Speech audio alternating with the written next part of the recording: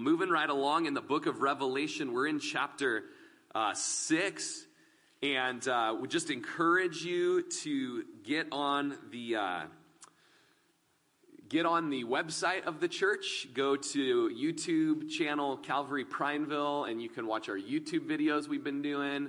If you like our church Facebook page, you can see the live stream on that. If you're ever missing a Sunday, that's where you can tune into our live stream about 10 a.m. And then we also have podcasts and just tons of ways for you to catch up and listen to the book of Revelation. And so for the sake of not doing a giant recap overview every single week, would just encourage you to get your good foundation by listening to the past teachings. And now we find ourselves in chapter 6, where the time of the tribulation has started, where God is pouring out his wrath upon a Christ-rejecting world. And I just, if this is your first time here this Sunday, I would just encourage you not to, wrath, whoa, there it goes. I knew it. The minute I came to church, I knew I'd be hearing about wrath, and I would just encourage you to listen to, from chapter 6 on in the book of Revelation, go back and listen. And we see that, God's wrath is a part of his true holiness. Because he is a just judge, he can't just wink at sin. He doesn't just sweep it under the carpet, but he's got to deal with wickedness. He's got to deal with depravity. He's got to deal with sin. And what we've found in our studying of the wrath of God is that it's at the wrath of God that we actually also find the deep love of God. And we determine that God has figured out a way to be absolutely just, but also absolutely merciful through Jesus at the cross. Because it was there at the cross of Calvary where Jesus took our place in substitution as a sacrifice for our sins. And God was able to mete out his punishment towards sinners on a perfect, spotless man, the God-man, the Son of God, Jesus. And he was also able to then give mercy to anyone who would believe in Jesus. And so while we cringe at wrath, we ought not, because it does show his true justice. And we all desire justice, don't we? We all want real justice. I mean, it's a cultural thing right now to be crying out for justice. But also how wonderful that there's mercy for anyone. There's forgiveness for anyone who would come to Jesus and receive what he's done at the cross. And our sins, though they are scarlet, can be made as white as snow. And so there's this process of wrath that is being poured out. And the description is that of a scroll being unrolled in the book of Revelation chapter 5 and 6. We see this scroll, and the only one who is able to open the scroll and to loose the little seals on it is Jesus. He's the only one worthy to open the scroll and to look at it. And the reason is because he was the one that was slain for the world. He was the one that has given himself to redeem the world. And because he's shown such great love and compassion for the world and has given an opportunity for the world to be saved, he's also the only one worthy to be the one to say, you know what, you didn't receive my way of salvation, and now here comes judgment. Here comes justice. And so the last couple weeks, we've been peeling away the seals. As Jesus peels away the seals, each seal is a different judgment. And the first 4 of those seals has been known as the 4 horsemen of the apocalypse. And we've done a study through that where we see the Antichrist coming on the scene. We see warfare and fighting come to the earth. We see famine and plagues and disease come onto the world. And we see poverty come onto the world. And widespread death. And so now we come to new ground where the 5th seal will be opened. So hopefully that kind of at least gives you a little bit of an understanding. Okay, there's a scroll being opened, and before it's open, there's these seals that are being loosed. Each seal's a different judgment. And then here's the 5th one. And the 5th seal is in verse 9. It says, when he opened the fifth seal, I saw under the altar the souls of those who had been slain for the word of God and for the testimony which they held. And so here we see in heaven, in the presence of God, there's an altar. In fact, when you study the book of Hebrews and you study the Exodus account and the building of the tabernacle, the book of Hebrews tells us that Moses was given specific instruction on how he was to build the tabernacle, because the tabernacle was an exact replica of the heavenly tabernacle and what is in heaven. That there's this throne and there's a mercy seat and there's the lamps and all those things, and they all point to the gospel. And there in heaven we see an altar, and under the altar, safe in God's presence, are the souls of those who've been martyred already during the tribulation. They've been martyred for the word of God and for the testimony which they held. And so one thing we know about the tribulation is that the first part of this judgment period, there's going to be just such wickedness going on that anyone who would come to the Lord in that time is under great danger for being persecuted and for being martyred. And these martyrs, their souls are kind of resting there under the altar. It's definitely a unique scene, isn't it? A unique scene in heaven. You know, this is something kind of new for those of you that are maybe starting to read the Bible for the first time. You're like, whoa, there's an altar and souls, you know, and there's these eternal souls of these individuals there under this altar, and they've been martyred. They've been very courageous and bold in the world to stay with the Lord in this great time of persecution.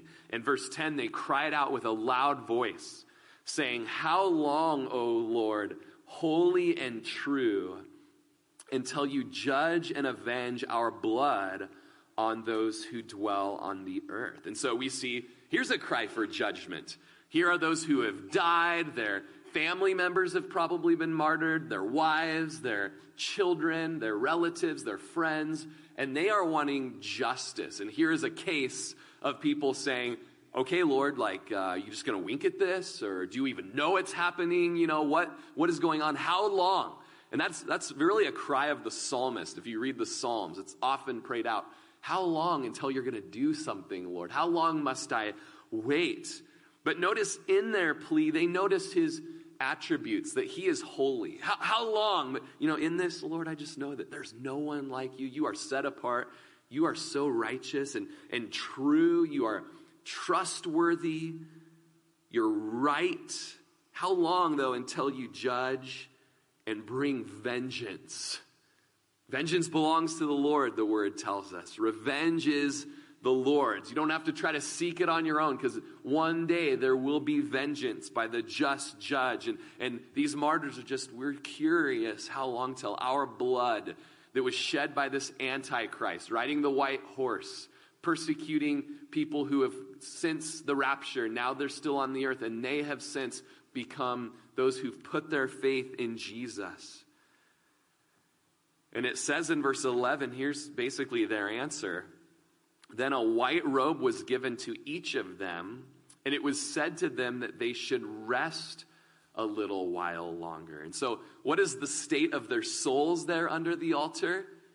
It's a state of rest. And I was thinking of that, with the tombstones that are out there, that R.I.P., RIP. Sure is a sentimental little term, isn't it? Rest in peace.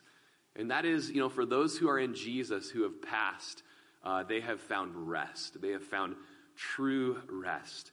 And they are told, go ahead and rest a little while longer. And it's just going to be a little while till we're going to see vengeance poured out. And it's just going to be a little while longer because there's actually more people that are supposed to be added to their number. It says, until both the number of their fellow servants and their brethren who would be killed as they were was complete. So It's actually not over yet. There's still going to be more persecution. Here's a white robe of righteousness, which in Scripture it's a reward for those who have overcome and have been faithful and have been true to the Lord. It's really a picture of those who've put their faith in Jesus. They've been given these white robes of righteousness, but here, just rest in your new white, sweet hotel robe that you've got. It's just so cozy and plush and and just rest in that. And I kind of added that part. Maybe you're like, hotel robe, It's in the Greek. It's the original. So, but they're going to be killed. There's more that are to be killed. And oftentimes we wonder the same question. When is there going to be justice? When is there going to be vengeance? And I like what Pastor Adrian Rodgers says. God is never early and he is never late. He's always right on time. You can trust in him. You can have patience in him. And there's this heartfelt prayer of the martyrs that is sincere, and it's biblically grounded even from the Psalms. They're not crying out for personal vengeance, but for divine justice. And they trust this in the sovereign God. And I like what one writer said. They just kind of said, Lord, this is how I feel about being martyred, and I leave the rest up to you, my God.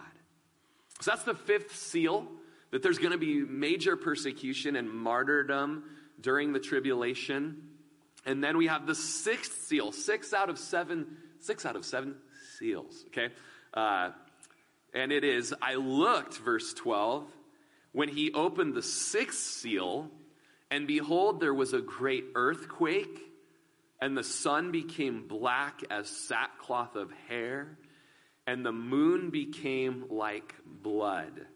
So a few things to happen in this next outpouring of judgment on the world. Number one, an earthquake, a great earthquake. And if you study the Scripture, earthquakes often accompany divine visitations in Scripture. This is really an act of God, a great earthquake. We've read already, even in these first 6 chapters, a lot of earthquakes, and we're going to read of them later on. Chapter 16, verse 18, we're going to read of a great and mighty earthquake.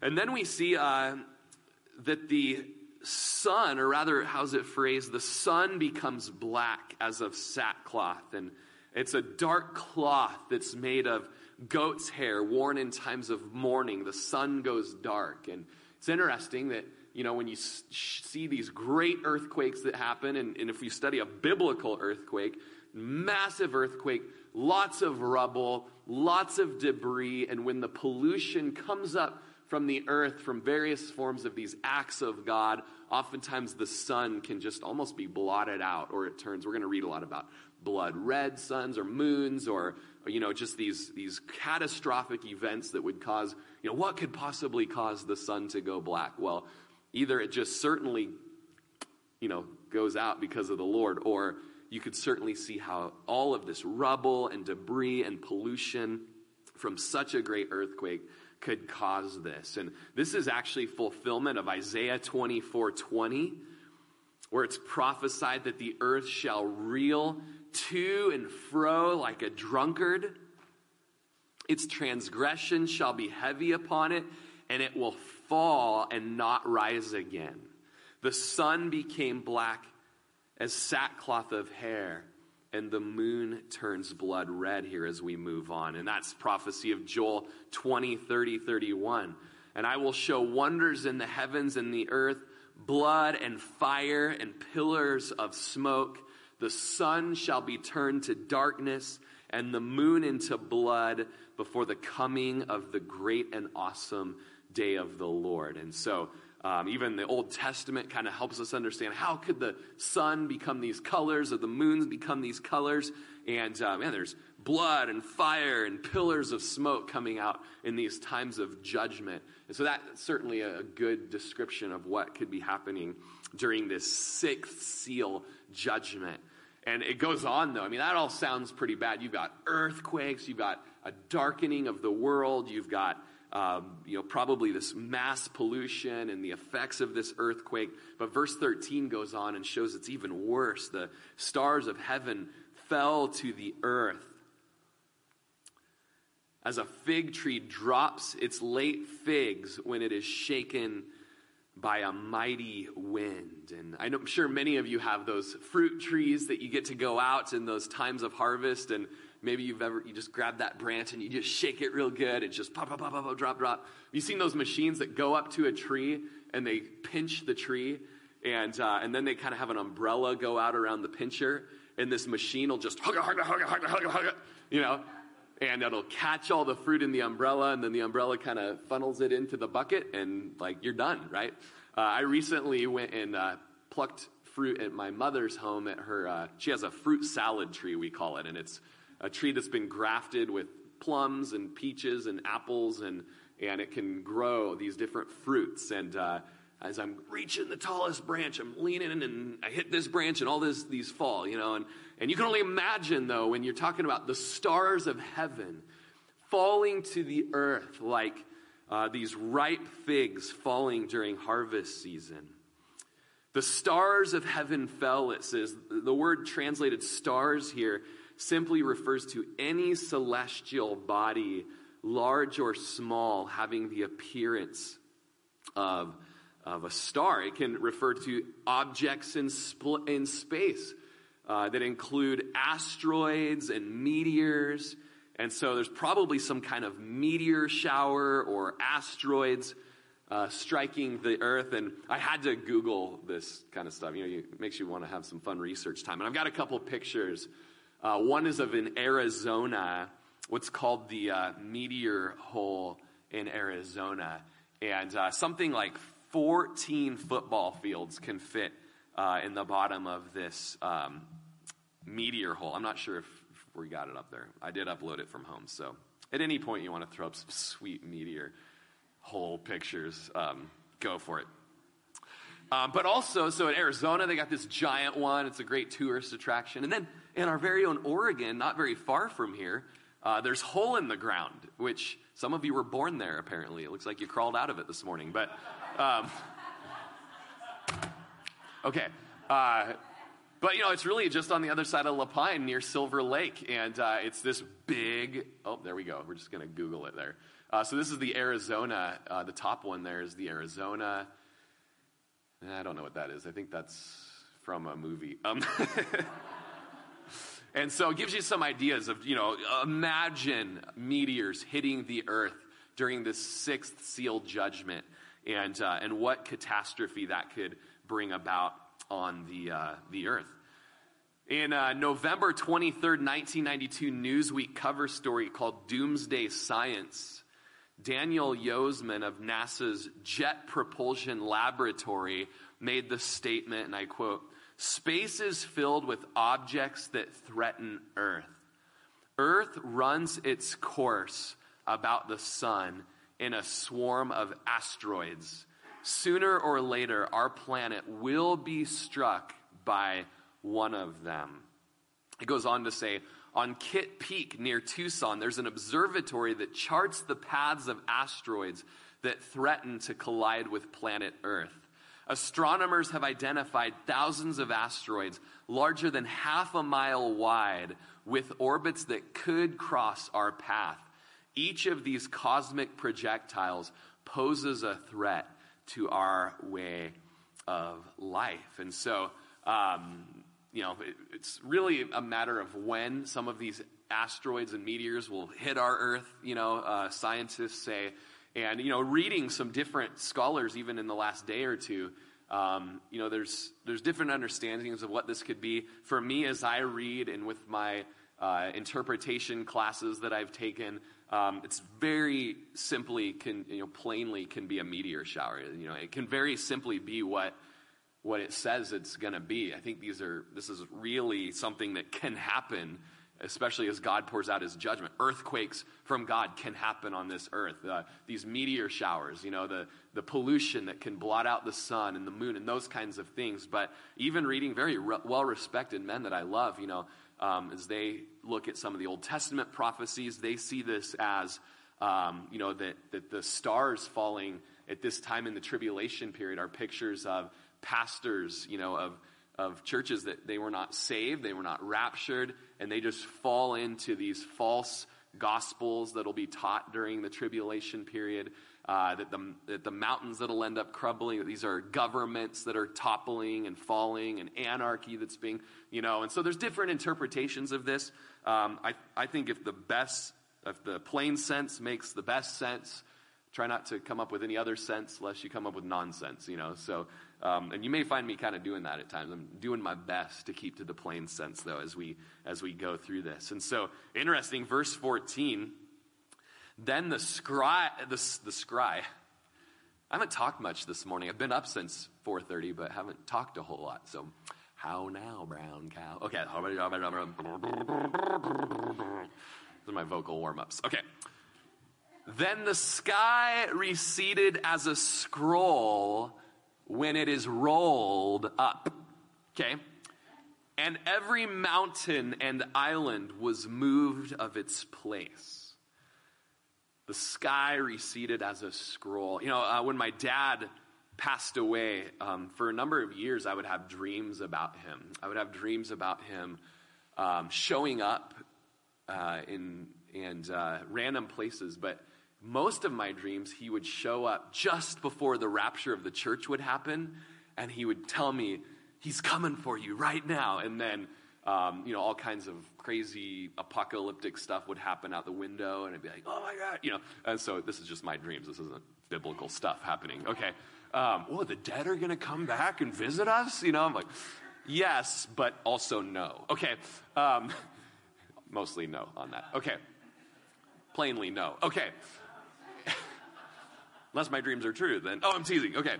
But in one of my dreams, Dad appears and he leads me to a men's muster that we're having, where it's at a men's muster, and he leads all the men in the muster to the conference hall where we've been worshiping and studying. And as we're on our way to the conference hall, the sky rolls back and the throne room of heaven is shown. And Jesus says, come up here. And men begin shooting up from the men's retreat up to heaven in a rapture. And that's probably going to happen at this next men's muster, so you don't want to miss it, okay? You thought your announcement for the women's retreat was good. The rapture is going to happen at ours. Okay. Just joking on that.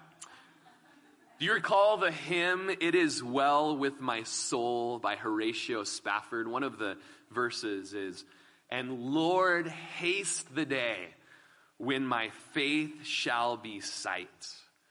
The clouds be rolled back as a scroll. The trump shall resound, and the Lord shall descend. Even so, it is well with my soul. And we could say amen to that, right? Lord, haste the day when my faith will be sight. And the day of the Lord comes. When that day, when the clouds or the sky be rolled back as a scroll.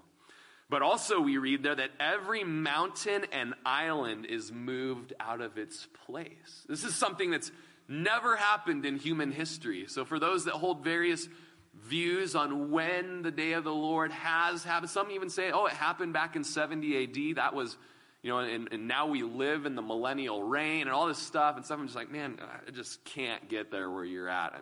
No, sorry, it's me humbly, but I just think you're missing a whole lot of scripture and stuff that can really have happened or is going to happen. And I think it's totally within the means of the creator of the universe as he's pouring out wrath upon a world that's rejected his son. That when he says the mountains are going to, crumble and the stars are going to fall and every mountain and island will be moved out of its place. So just imagine Mount Hood, Mount Shasta, the Three Sisters, Bachelor, and Mount St. Helens just moved to a different location. I remember in 2015 when the Nepal earthquake happened, they were saying like Mount Everest, it was something like Mount Everest like sank like an inch or something like that, or 3 inches. I mean, it was like, that was such a massive earthquake. The Himalayas were affected. And you can imagine this great earthquake where the Hawaiian Islands and Long Island and Alcatraz and every island is moved out of its place, they look out at the ocean one day and they're like, that island used to be over here. And, and it's odd. And then all the Alcatraz inmates escape, and it's, okay, I don't know. That might have happened already, according to Sean Connery. In Isaiah 34:4, all the host of heaven shall be dissolved, and the heavens shall be rolled up like a scroll. All their hosts shall fall down as the leaf falls from the vine and as fruit falling from the fig tree, Isaiah tells us. And verse 15 tells us, and the kings of the earth, the great men, the rich men, the commanders, the mighty men, every slave and every free man hid themselves in the caves and in the rocks of the mountains. And so really you have a description of everyone who was a part of the Roman citizenship or the Roman population. You've got the commanders, and you've got the kings, and you've got rich people and mighty men, and then you've got the slave or the free. Everyone is encompassed here, which shows us that truly there is no partiality with God, either with his salvation and his mercy or with his judgment and his wrath. And as Psalms 2:2 tells us, the kings of the earth had set themselves, and all of the rulers took counsel together against the Lord and against his Christ or his anointed, saying, let us break their bonds in pieces and cast away their cords from us. And in other words, like, it's a picture of when the people crucified Jesus and counseled on how they would kill him. And the Lord in heaven was laughing and held them in derision with contemptuous laughter, because they can't do anything to him, but he can to them. And these Roman kings and generals are hiding in the caves and in the clefts of the rocks. In verse 16, and they said to the mountains and the rocks, fall on us and hide us from the face of him who sits on the throne and from the wrath of the Lamb. And so these generals, these kings, these mighty men, and the slave and the free, all of them, everyone is hiding. They're going into the belly of the earth, hoping for protection there. Just fall on us. It'd be better to be crushed and die in here than to face the wrath of the Lamb. Now, it's one of the most ironic and unexpected phrases in the whole Bible here. It sounds contradictory, paradoxical, incredible, and it's this phrase that for 4 weeks has just been simmering in my heart. It's the phrase at the end of verse 16, the wrath of the Lamb. A lamb, by its nature, is gentle and meek and passive. We used to have lambs as a child, and we had a blue heeler puppy. What are we going to name this blue heeler puppy? And he used to run and chase the lambs and jump up and bite their ears and cause their ears to bleed and scar them all up. And so we named him Trouble. He was our blue heeler dog that lived to his old age, and he was trouble. and those little lammies, they just were trying to hide in the corner, and they were just getting attacked by this blue heeler. And here, though, that a lamb that's normally gentle and meek and passive, not many animals less threatening than a lamb, maybe a sloth, I don't know. And yet here we come to this scripture to consider that is the wrath of the Lamb. And so this lamb, the Lamb of heaven, is lion-like, and the lion is lamb-like. Scripture reveals that the lion-like lamb, Jesus, twice cleansed the temple. He angrily condemned the hypocrisy of the scribes and the Pharisees, calling them serpents and broods of vipers. It's this lion-like lamb in the Gospels who says more about eternal fire and judgment of Gehenna, also translated hell, than anyone else in the Bible. And so to have a balanced view of the Savior portrayed in the Bible holds that tension between his love and his holiness, his compassion and his justice, his grace and his righteousness, his mercy and his wrath. Warren Wiersbe was the former pastor of Moody Church in Chicago, puts it in perspective this way: if men and women will not yield to the love of God and be changed by the grace of God, then there is no way for them to escape the wrath of God. And I would ask you today, have you yielded to the love of God? Have you surrendered to his love, to his grace, and to his mercy? Have you let him change you in your inner man? Have you let him forgive you by what he did on the cross? Have you surrendered your rights and your pride and your hopes and your dreams and all you think you are and all you think you ought to be to who he is and who he said you are and what he's done for you? Have you surrendered to Jesus? Have you let him change you? Have you been born again? Have you been saved? If you reject his grace, his mercy, his love, and his life, there is no way for you to escape his wrath. And the things that we read of in Revelation will abide on you. And you will be like these men, even though you may be mighty, even though you may be rich, even though you may be a free man, you will hide from him and still be found. You will cry out for rocks to fall on you and to hide you from his wrath. But the beautiful thing for the Christian, for those who have surrendered to him, is that as 1 Thessalonians 5:9 says, God did not appoint us to wrath, but to obtain salvation through Jesus Christ our Lord. And a few chapters earlier, in chapter 1, verse 10 of 1 Thessalonians, we can wait for his Son from heaven, whom he raised from the dead, even Jesus, who delivers us from the wrath to come. And verse 17 tells us in our text today in Revelation 6, for the great day of his wrath has come. That great day has come. I mean, these events of human history are so sobering to think of.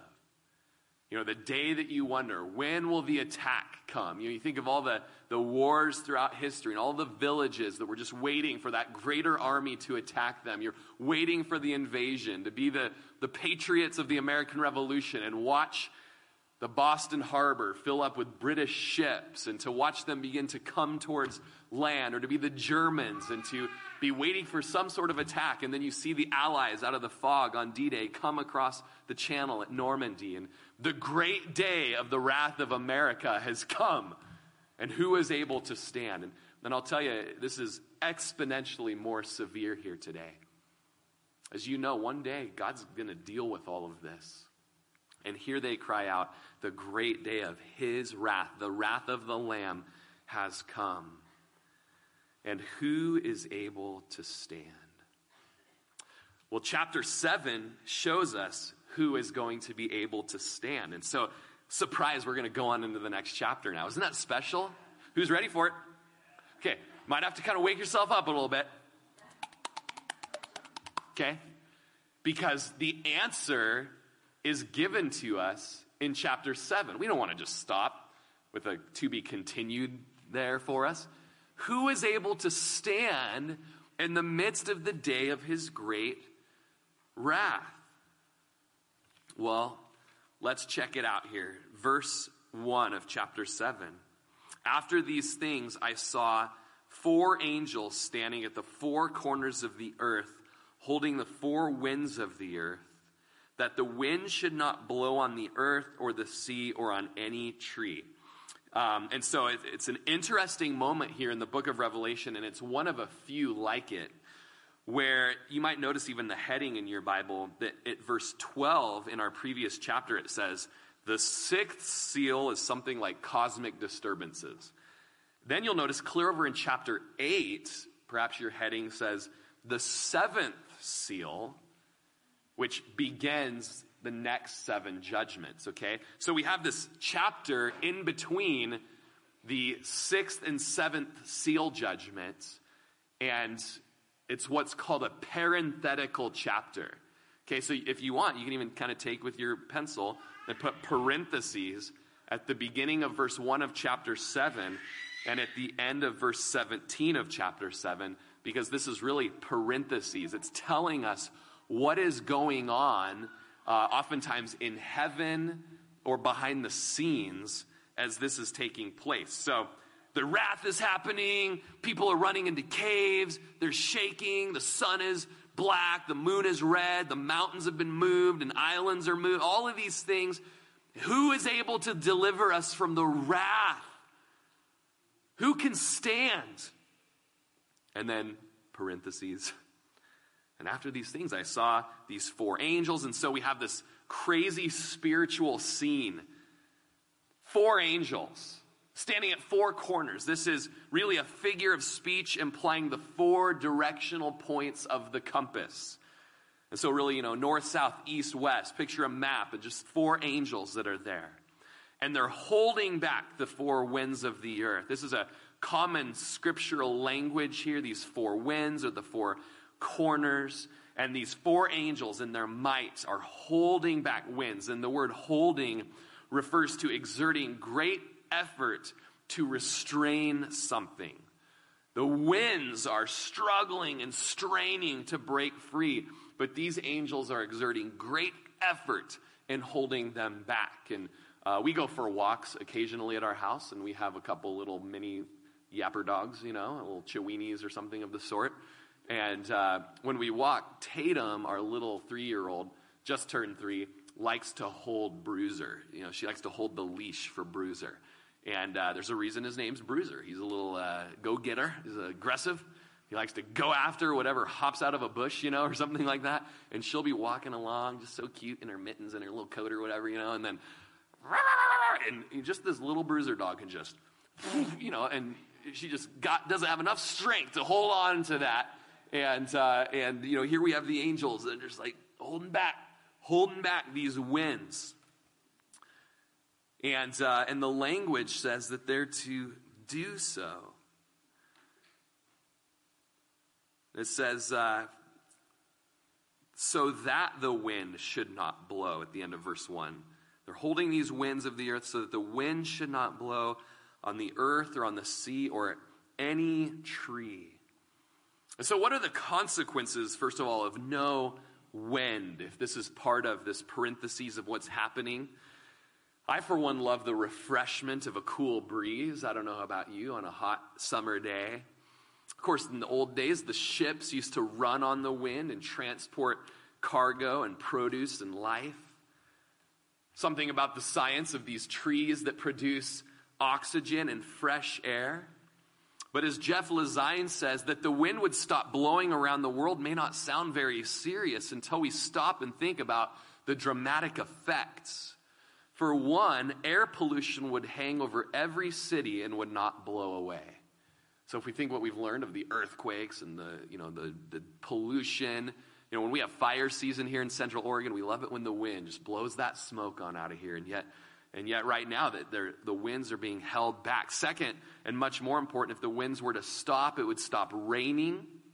As ocean water evaporates into the atmosphere, it's carried by wind over land masses where it cools, condenses into clouds, and then returns to the earth in the form of rain. If the winds were to stop completely, the evaporated water from the ocean would simply rise straight up into the atmosphere and remain there. This would produce an immediate worldwide drought and add to the famine and lack of water already taking place during the tribulation. In many ways, the wind is like the lungs of our planet, Lezine says, and is critical to our survival.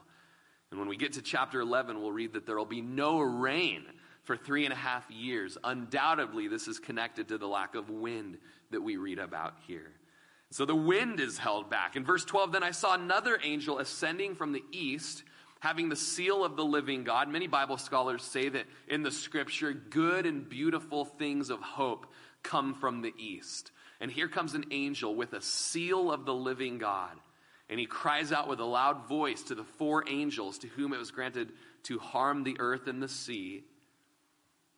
And he says, do not harm the earth, the sea, or the trees until we have sealed the servants of our God on their foreheads. So this angel of hope, this good angel, comes out of the east in the midst of the holding back of the wind, and he has a seal. He has this mark or this stamp or this inscription. And it seems that he is going to stamp in some way the servants of God. The seal is a sign in Ezekiel 9:4 of divine possession and protection. Gordon Fee notes, the seal in this case is the stamp of divine ownership and authenticity. Thus it functions as divine commitment that God's own people will not experience the divine wrath when it is poured out. At the same time, Fee says, this marking of the foreheads of God's servants stands in deliberate contrast to the latter markings on the foreheads of the followers of the beast out of the earth. Look at verse 3. So this angel said, don't harm the earth. So they're holding back a wind, and it seems these winds are going to bring with them some sort of judgment. Don't harm the sea, the trees. In just a little while, in a couple weeks, we're going to be reading of all sorts of crazy harm coming upon the planet Earth. But don't harm them until there's this seal. And when you read the scripture, it's a beautiful thing that God does, is that he seals those who are his. When you read the New Testament, when someone becomes a Christian, they are sealed with the Spirit of God as a guarantee that they are saved, that they are born again. And so I would just question you today and ask you, as you've already been challenged, have you been saved? Have you been born again? Have you been surrendered to the will of the Lord and to his grace? Have you received his changing work in your heart? And I would ask you today, have you been sealed? Have you been sealed with the Holy Spirit of God? You know, the Lord knows those who are his. The Lord is able to differentiate, that was a tough one, those who are his. Have you been sealed? Nothing more disappointing than going to the gate at some event, right, and thinking you have the right ticket or the right pass, and they look at your ticket, and they look at your seal, and it's not correct, it's not right, and you get turned away at the gate. What a horror that will be on that day when we stand before the Lord and we have not been sealed by the Spirit of promise. And we see also in this verse that it is the servants of God that are sealed. As Isaiah 54:17 says, no weapon formed against you shall prosper, and every tongue which rises against you in judgment you shall condemn. This is the heritage of the servants of the Lord, and their righteousness is from me, says the Lord. And so the heritage that we have as servants of the Lord is that we are sealed. But then we're going to see a group of people just a little bit in our text that they are going to be servants of the Lord during the Great Tribulation. And they have a heritage of being protected during the tribulation. There's a seal upon them so that nothing can harm them. Let's go down to verse 4. And I heard the number of those who were sealed. 144,000 of all the tribes of the children of Israel were sealed. So just so you know, you're going to get into some pretty exciting verses here, okay? Because the number is carefully chronicled. I hope you're excited as I am. Okay, here we go. Verse 5. Of the tribe of Judah, 12,000 were sealed. Of the tribe of Reuben, 12,000 were sealed. Of the tribe of Gad, 12,000 were sealed. Of the tribe of Asher, 12,000 were sealed. Of the tribe of Naphtali, 12,000 were sealed. Of the tribe of Manasseh, 12,000 were sealed. Of the tribe of Simeon, verse 7, 12,000 were sealed. Of the tribe of Levi, 12,000 were sealed. Of the tribe of Issachar, 12,000 were sealed.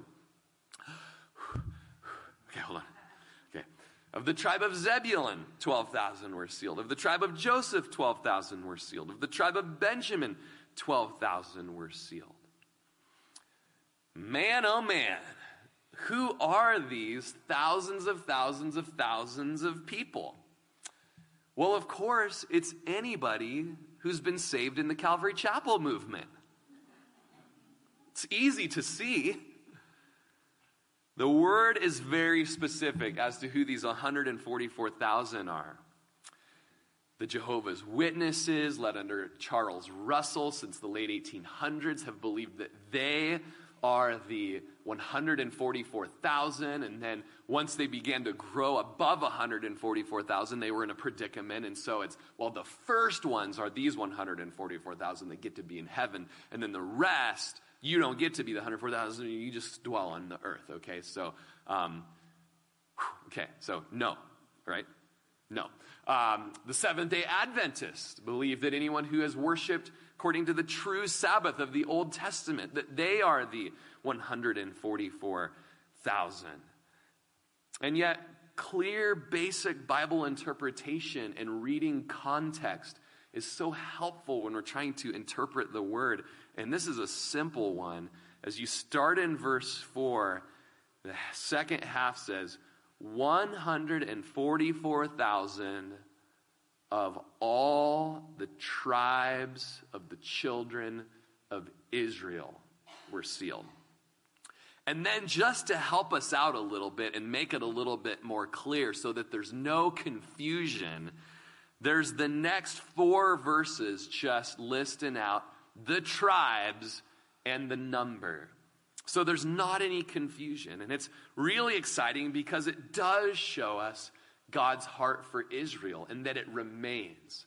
And when you read Romans chapters 9, 10, and 11, you come to the conclusion that God is not done with Israel. And that we have not replaced Israel, but rather that we are those who provoke Israel to jealousy. Having an intimate, sweet relationship with the Messiah, we say to them in our very lives today, come on, this is amazing. We have life, we have joy, we have forgiveness of sins, and we've been reconciled to our God. And the book of Romans says that one day all Israel will be saved. Their salvation, though, will not be based upon their pedigree, but upon the grace of God. The book of Romans tells us it's not about race, it's about grace. It's not about our pedigree and our heritage. It's about what Jesus has done that saves us. And so one day our provocation will lead many to the Lord.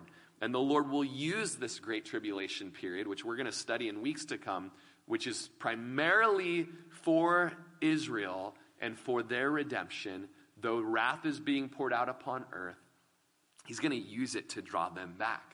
So whenever anyone comes and knocking on your door and tells you that you can be part of the 144,000, you need to ask them, which tribe, please?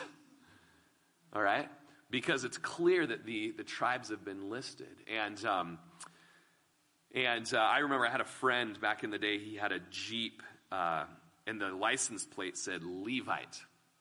And we were washing it at a youth group car wash when a man came up and said, oh, hey, man, this is really cool. Nice Jeep. And, oh, it says Levite. And I said, yeah. He's like, are you Jewish? And I said, oh, that's my friends. And he's not Jewish, but he looks Jewish. And the guy goes, oh, what does a Jew look like? And I said, well, okay, see where you're going with that. And I said, well, mostly because he's been to Israel a few times and he likes to get the shawls and the things. And he really appreciates, the heritage of the Hebrews. And he says, well, I'm a Jew as well. And I said, oh, what tribe are you from? And he says, I don't know. And it was then I learned that there's the lost tribes of Israel, the 10 tribes that were carried away in captivity by the Assyrians. We have no record since the destruction of the temple who the Jews, what tribe they came from. And so it's amazing that on that day, the Lord who knows the DNA of every Jew that ever existed, he'll be able to say, you're of this tribe and you're of this tribe. And there's a lot to say concerning this. Probably a few of you may have noticed that the tribes that are listed are different than other listing of tribes. And for the sake of time today, we're not really get into that. It's really neither here nor there, and there's really easy explanations for it. But you can read my notes if you'd like to know more about that, because we're going to move on and see the second group of people who can stand in the day of wrath. Who's the first group of people who can stand in the day of the wrath of the Lamb? It's the 144,000 Jews that have been sealed. And then we're going to move on in verse 9 to see another group.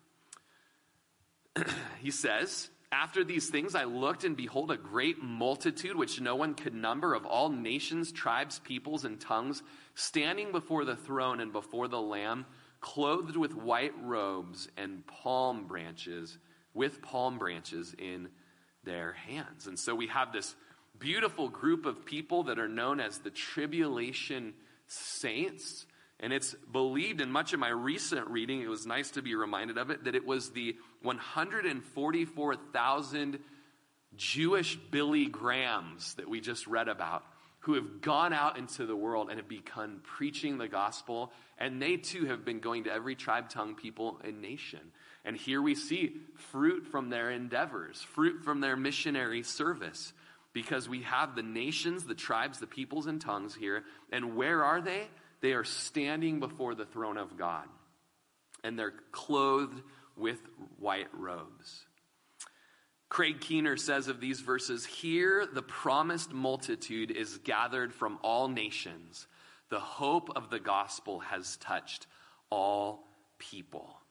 And so in this massive crowd, or this massive throng of redeemed in heaven, there's not the slightest hint of bigotry, of ethnocentrism, of prejudice, or of racism.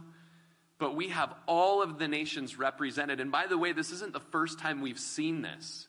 We've seen it back in chapter 5, where we saw every tribe, tongue, people, and nation represented, which shows us that the mission of God has been accomplished by that point in history.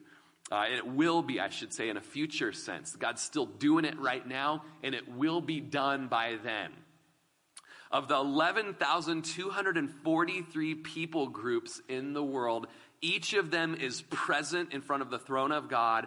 Each of them is represented. Of all the languages, and of all the tribes, of all the clans, and of all the families, each of them has a representation.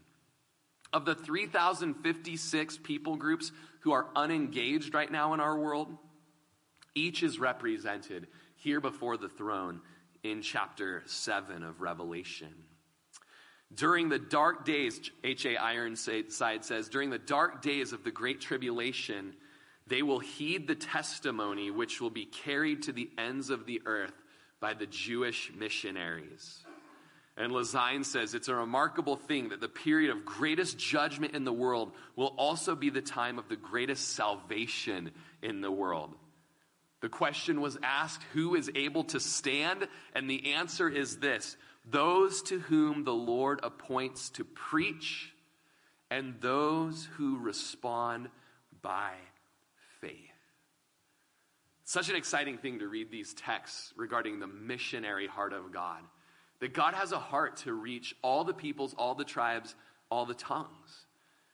And as Prineville folk, blue collar, a little rough around the edges. I'm right there with you, I think, you know. Many patriots, many who love our nation. We've got to have the Spirit of God tune our heart to His heart for the nations. We are radically in error if we do not have a love for other cultures, other languages, other colors of skin, other clothing styles, other foods. I mean, the culture goes so deep and so far and so wide. But you know, in the person and work of Jesus Christ, He unites us all together to be a beautiful kaleidoscope for His glory. It's amazing. Right now, I want to share with you guys. You guys still awake? Sometimes you just got to do this. It totally works, okay? I'm going to read to you this book, okay, just real quick. Okay, no, I am reading this book right now. It was actually during our, I can't say his name for his protection, but it was our missionary contact in Nepal who was here earlier this year, and he was just encouraging me, and he said, you've got to read To the Golden Shore. You've got to read the life of Adoniram Judson. And I've heard of Adoniram Judson and love C.T. Studd, love John Patton. I've read their biographies even recently. And I'm finally getting to this book. And amazing story. Can you just bear with me for a minute? Adoniram's father, Adoniram Sr., was a preacher. And he was a preacher in actually where the pilgrims had their first Thanksgiving with the natives. And as he preached, he went through really tough stuff in the church. And as Adoniram Jr. was born, Adoniram began to kind of, question his faith. And as he went off to college, his best friends were agnostics who actually led him away from faith, and he began to not believe in God and not follow the Lord, and broke his father's heart, broke his mother's heart. And as he went off on an adventure to New York to try to find himself, he only found New York and the theater scene that he was going to try to write for to be empty and dark. And on his way back to just kind of continue to find himself, he was considering his father's faith. And he ended up staying one night in an inn where all the rooms were full. Ever heard that story before? Okay. And they said, but we do have one room. However, there's a dying man in it. This room is separated, it has a separator, partition with a sheet. You don't have to see the guy, but he's probably going to die at some point tonight. And he's like, that'll be fine. We're used to death in this, day and age. And he went and he lays there on his bed and he hears a little bit of moaning and groaning going on. And the whole time he's thinking about his father's faith and, what do I believe anyways? And what if he's right? And he wakes up the next morning and goes downstairs and he says, hey, is the man that was in my room with me okay? And the guy says, oh, no, he passed last night. And Adoniram says, well, what was his name? And he says, well, here's his name. And it was his best friend in college who had told him not to believe in God. And there on the other side of the sheet in the room, he had passed away that night. And that caused Adoniram to just completely run and search and find the Lord and figure out what he believed. And as he figured out that Jesus is indeed the way, the truth, and the life, he ended up reading biographies of generals and mighty men who'd been going to Burma and been going to India. And he began to read about a group of people who'd never heard the gospel before. In 2,000 years, they'd never been reached with the salvation of the Lord, and they don't know how to be forgiven of their sins.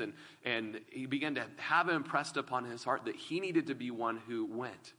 And as he studied, he found that at that point in the late 1700s, there had never been a missionary from the United States, from the Americas, go out to another nation to preach the gospel.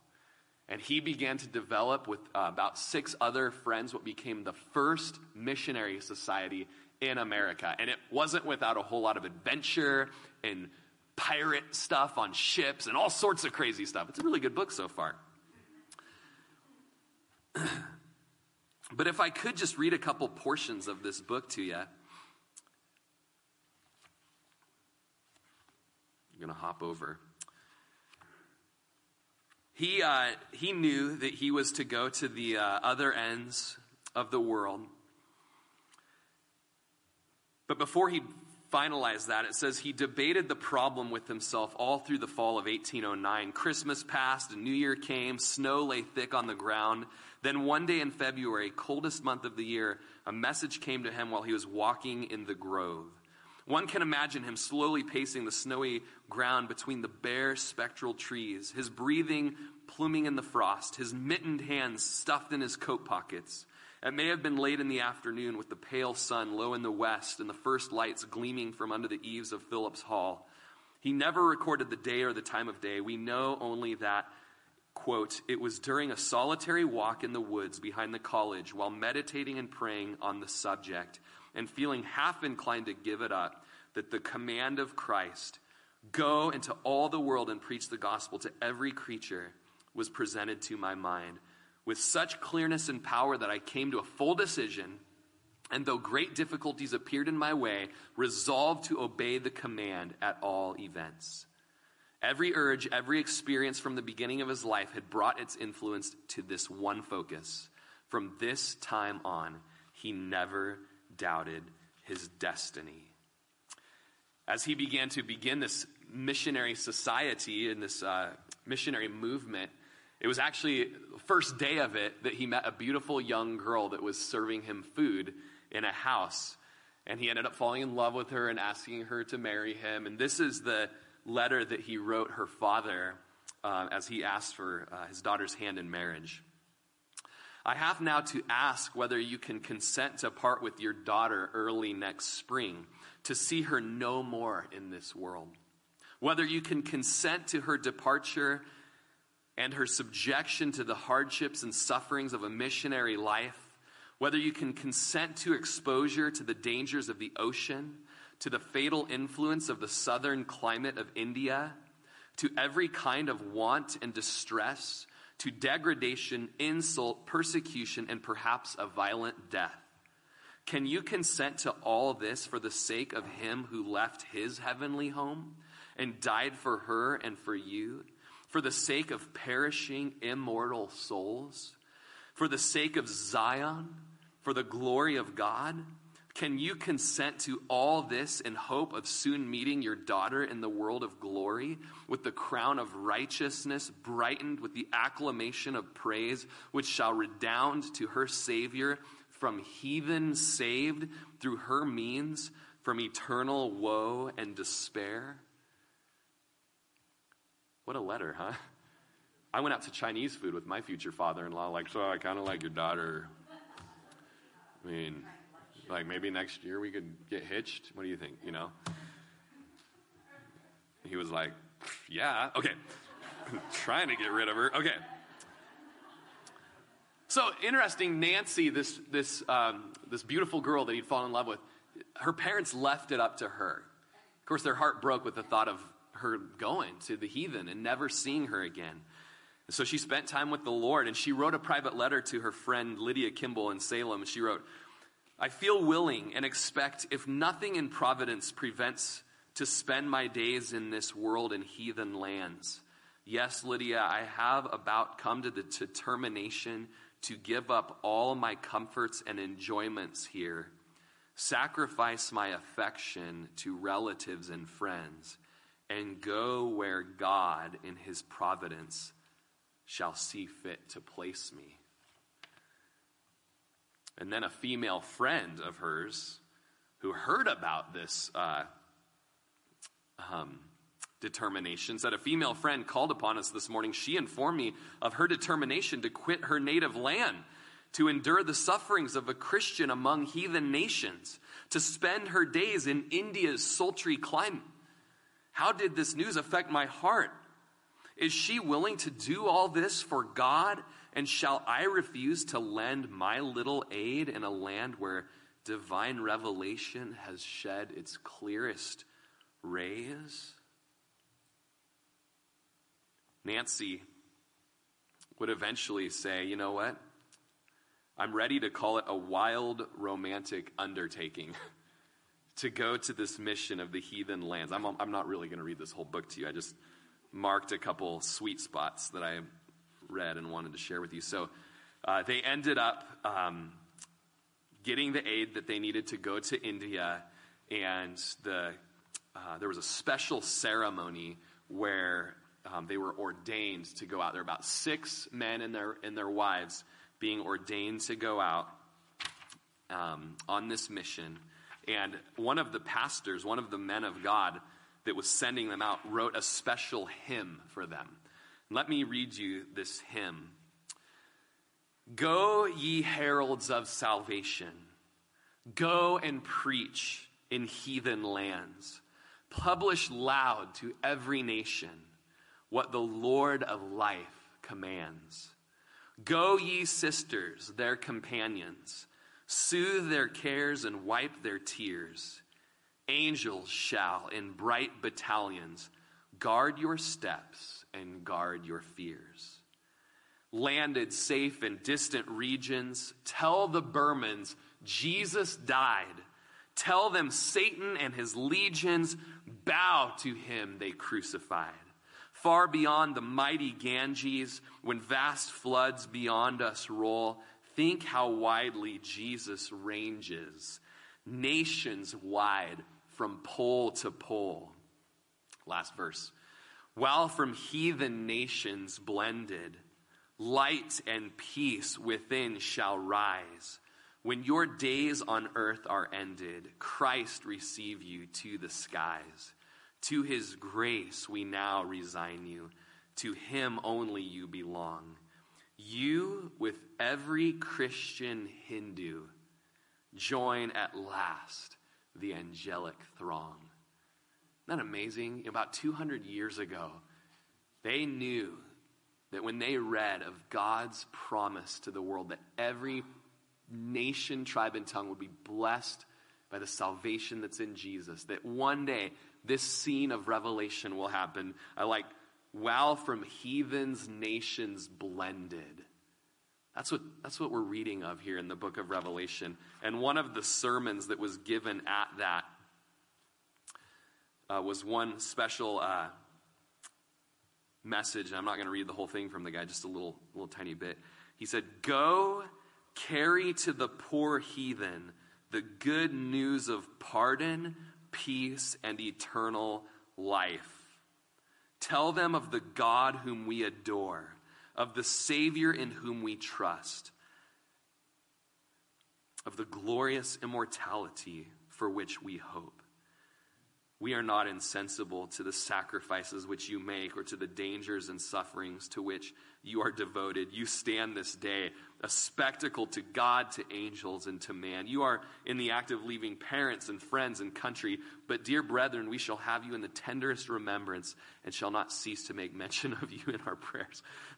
And you might be wondering, does this thing go on forever? Just so you know, it was a really long ordination ceremony.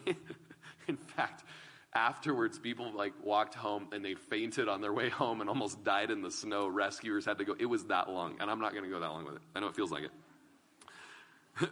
But this author says, there was more. Ministers and orators never feared to take sufficient time to make their points in those days. In those days. Okay. And finally, this is what he says. This is the preacher that's sending him off. "You are but the precursors of many who shall follow you in this arduous, glorious exercise. For the gospel shall be preached to all nations. And all people shall see the salvation of God." What a sweet thing to be a church that sends missionaries every year to the unreached heathen of the Himalaya mountains. What a sweet thing to be a part of a church that had a woman just weeks ago who was a successful X-ray technician, had all the comforts that California could give her, and she heard of the unreached of foreign lands. And she's given it all up to live in an uninsulated stone hut in the mountains of the Himalayas with plywood walls, no running water, a squatty potty that a man in the village himself constructed her own private concrete Western toilet so she could use the bathroom. And what a privilege to have gotten an email this week from a friend in Nepal who treks the Himalayas and who's had a team lost for the last 15 days. Can't be found. I don't know where they are. Somewhere lost in the mountains. And they're desperately trying to find them, and they're joining the ranks of the Judsons. One day the mission of God will be accomplished. You know, missions is not the end of Christianity. Worship is. And one day, every tribe, tongue, people, and nation will be reached with the gospel. And what will the scene be? It'll be them clothed in white, with palm branches in their hands, crying out with a loud voice, verse 10, "Salvation belongs to our God." Do you need to be saved today? There's only one place to find it. It belongs to God. He's the one who sits on the throne, and unto the Lamb, and all the angels stood around the throne, and the elders and the four living creatures fell on their faces before the throne and worshiped God. And I hope you'll worship him with me as we consider the beautiful heritage we have with a missionary God, as they cry out, "Amen." Blessing and glory and wisdom, thanksgiving and honor and power and might be to our God forever and ever. Amen. The choir of heaven has grown. This is something like the third or fourth stanza in heaven of worship. And one of the elders answers, saying to me, who are arrayed in these white robes, and where did they come from? And John bats the ball back to him and says, sir, you know. I don't know. I think you know. And he said to me, yes, I do. These are the ones who come out of the great tribulation. These are those that had been saved in the missionary movement while the wrath of God is being poured out on the earth. And he's washed their robes and made them white in the blood of the Lamb. Something so precious about the blood of the Lamb as we have the worship team come on up. The blood of the Lamb. There's an old hymn. There is a fountain filled with blood drawn from Emmanuel's veins, and sinners plunged beneath that flood lose all their guilty stains. Have you been plunged in the blood of Jesus so that all of your stains have been washed away? Today we want to give you the opportunity to be put in that cleansing flow. There's one thing we can agree on, whether you don't quite know who the 144,000 are or who this group is out of the tribulation. Gosh, is this some sort of mid-trib rap? You know what? Here's one thing that's the only thing that matters. How are we saved from the wrath of God? How are our sins cleansed? This is really all that matters. This is really the hill I'll die on. The blood of Jesus. The blood of Jesus.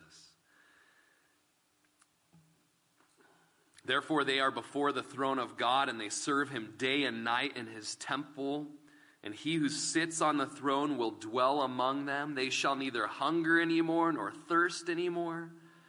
All of the hazards from sin are dealt with. The sun shall not strike them, nor any heat. The word dwell among them literally means he'll spread his tabernacle out over them. His presence will just shelter them. For the Lamb, verse 17, who is in the midst of the throne. The lion, the lamb, the lion-like lamb, he's also a shepherd. A caring shepherd who will lead them to the fountains of living waters. And God will wipe away every tear from their eyes. Lord Jesus, thank you for this heavenly scene. Thank you for the parentheses here. And Lord, I know that there are those who come and fill churches every Sunday, American churches, Calvary chapels even, and they have never had their sins plunged. They've never been drenched in the salvation of Jesus. They've never had the cleansing flow wash away their iniquities. They've never been saved. They've never been born again. And as much as you do care for the heathen in Vietnam or Laos or Cambodia or Pakistan, as we prayed for Pakistan today, you care for the sinner locally here.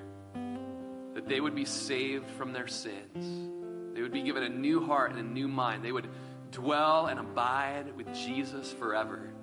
And I want to give you the opportunity right now to receive forgiveness of sins and salvation in the Lord Jesus. Would you humble yourself before God right now and pray with me? Lord Jesus, I know that I'm a sinner. I'm a heathen. I'm one who has lived my own way for my own glory, for my own pleasure, for my own advancement, knowing many times that it is in direct opposition to who you are and how you say to live.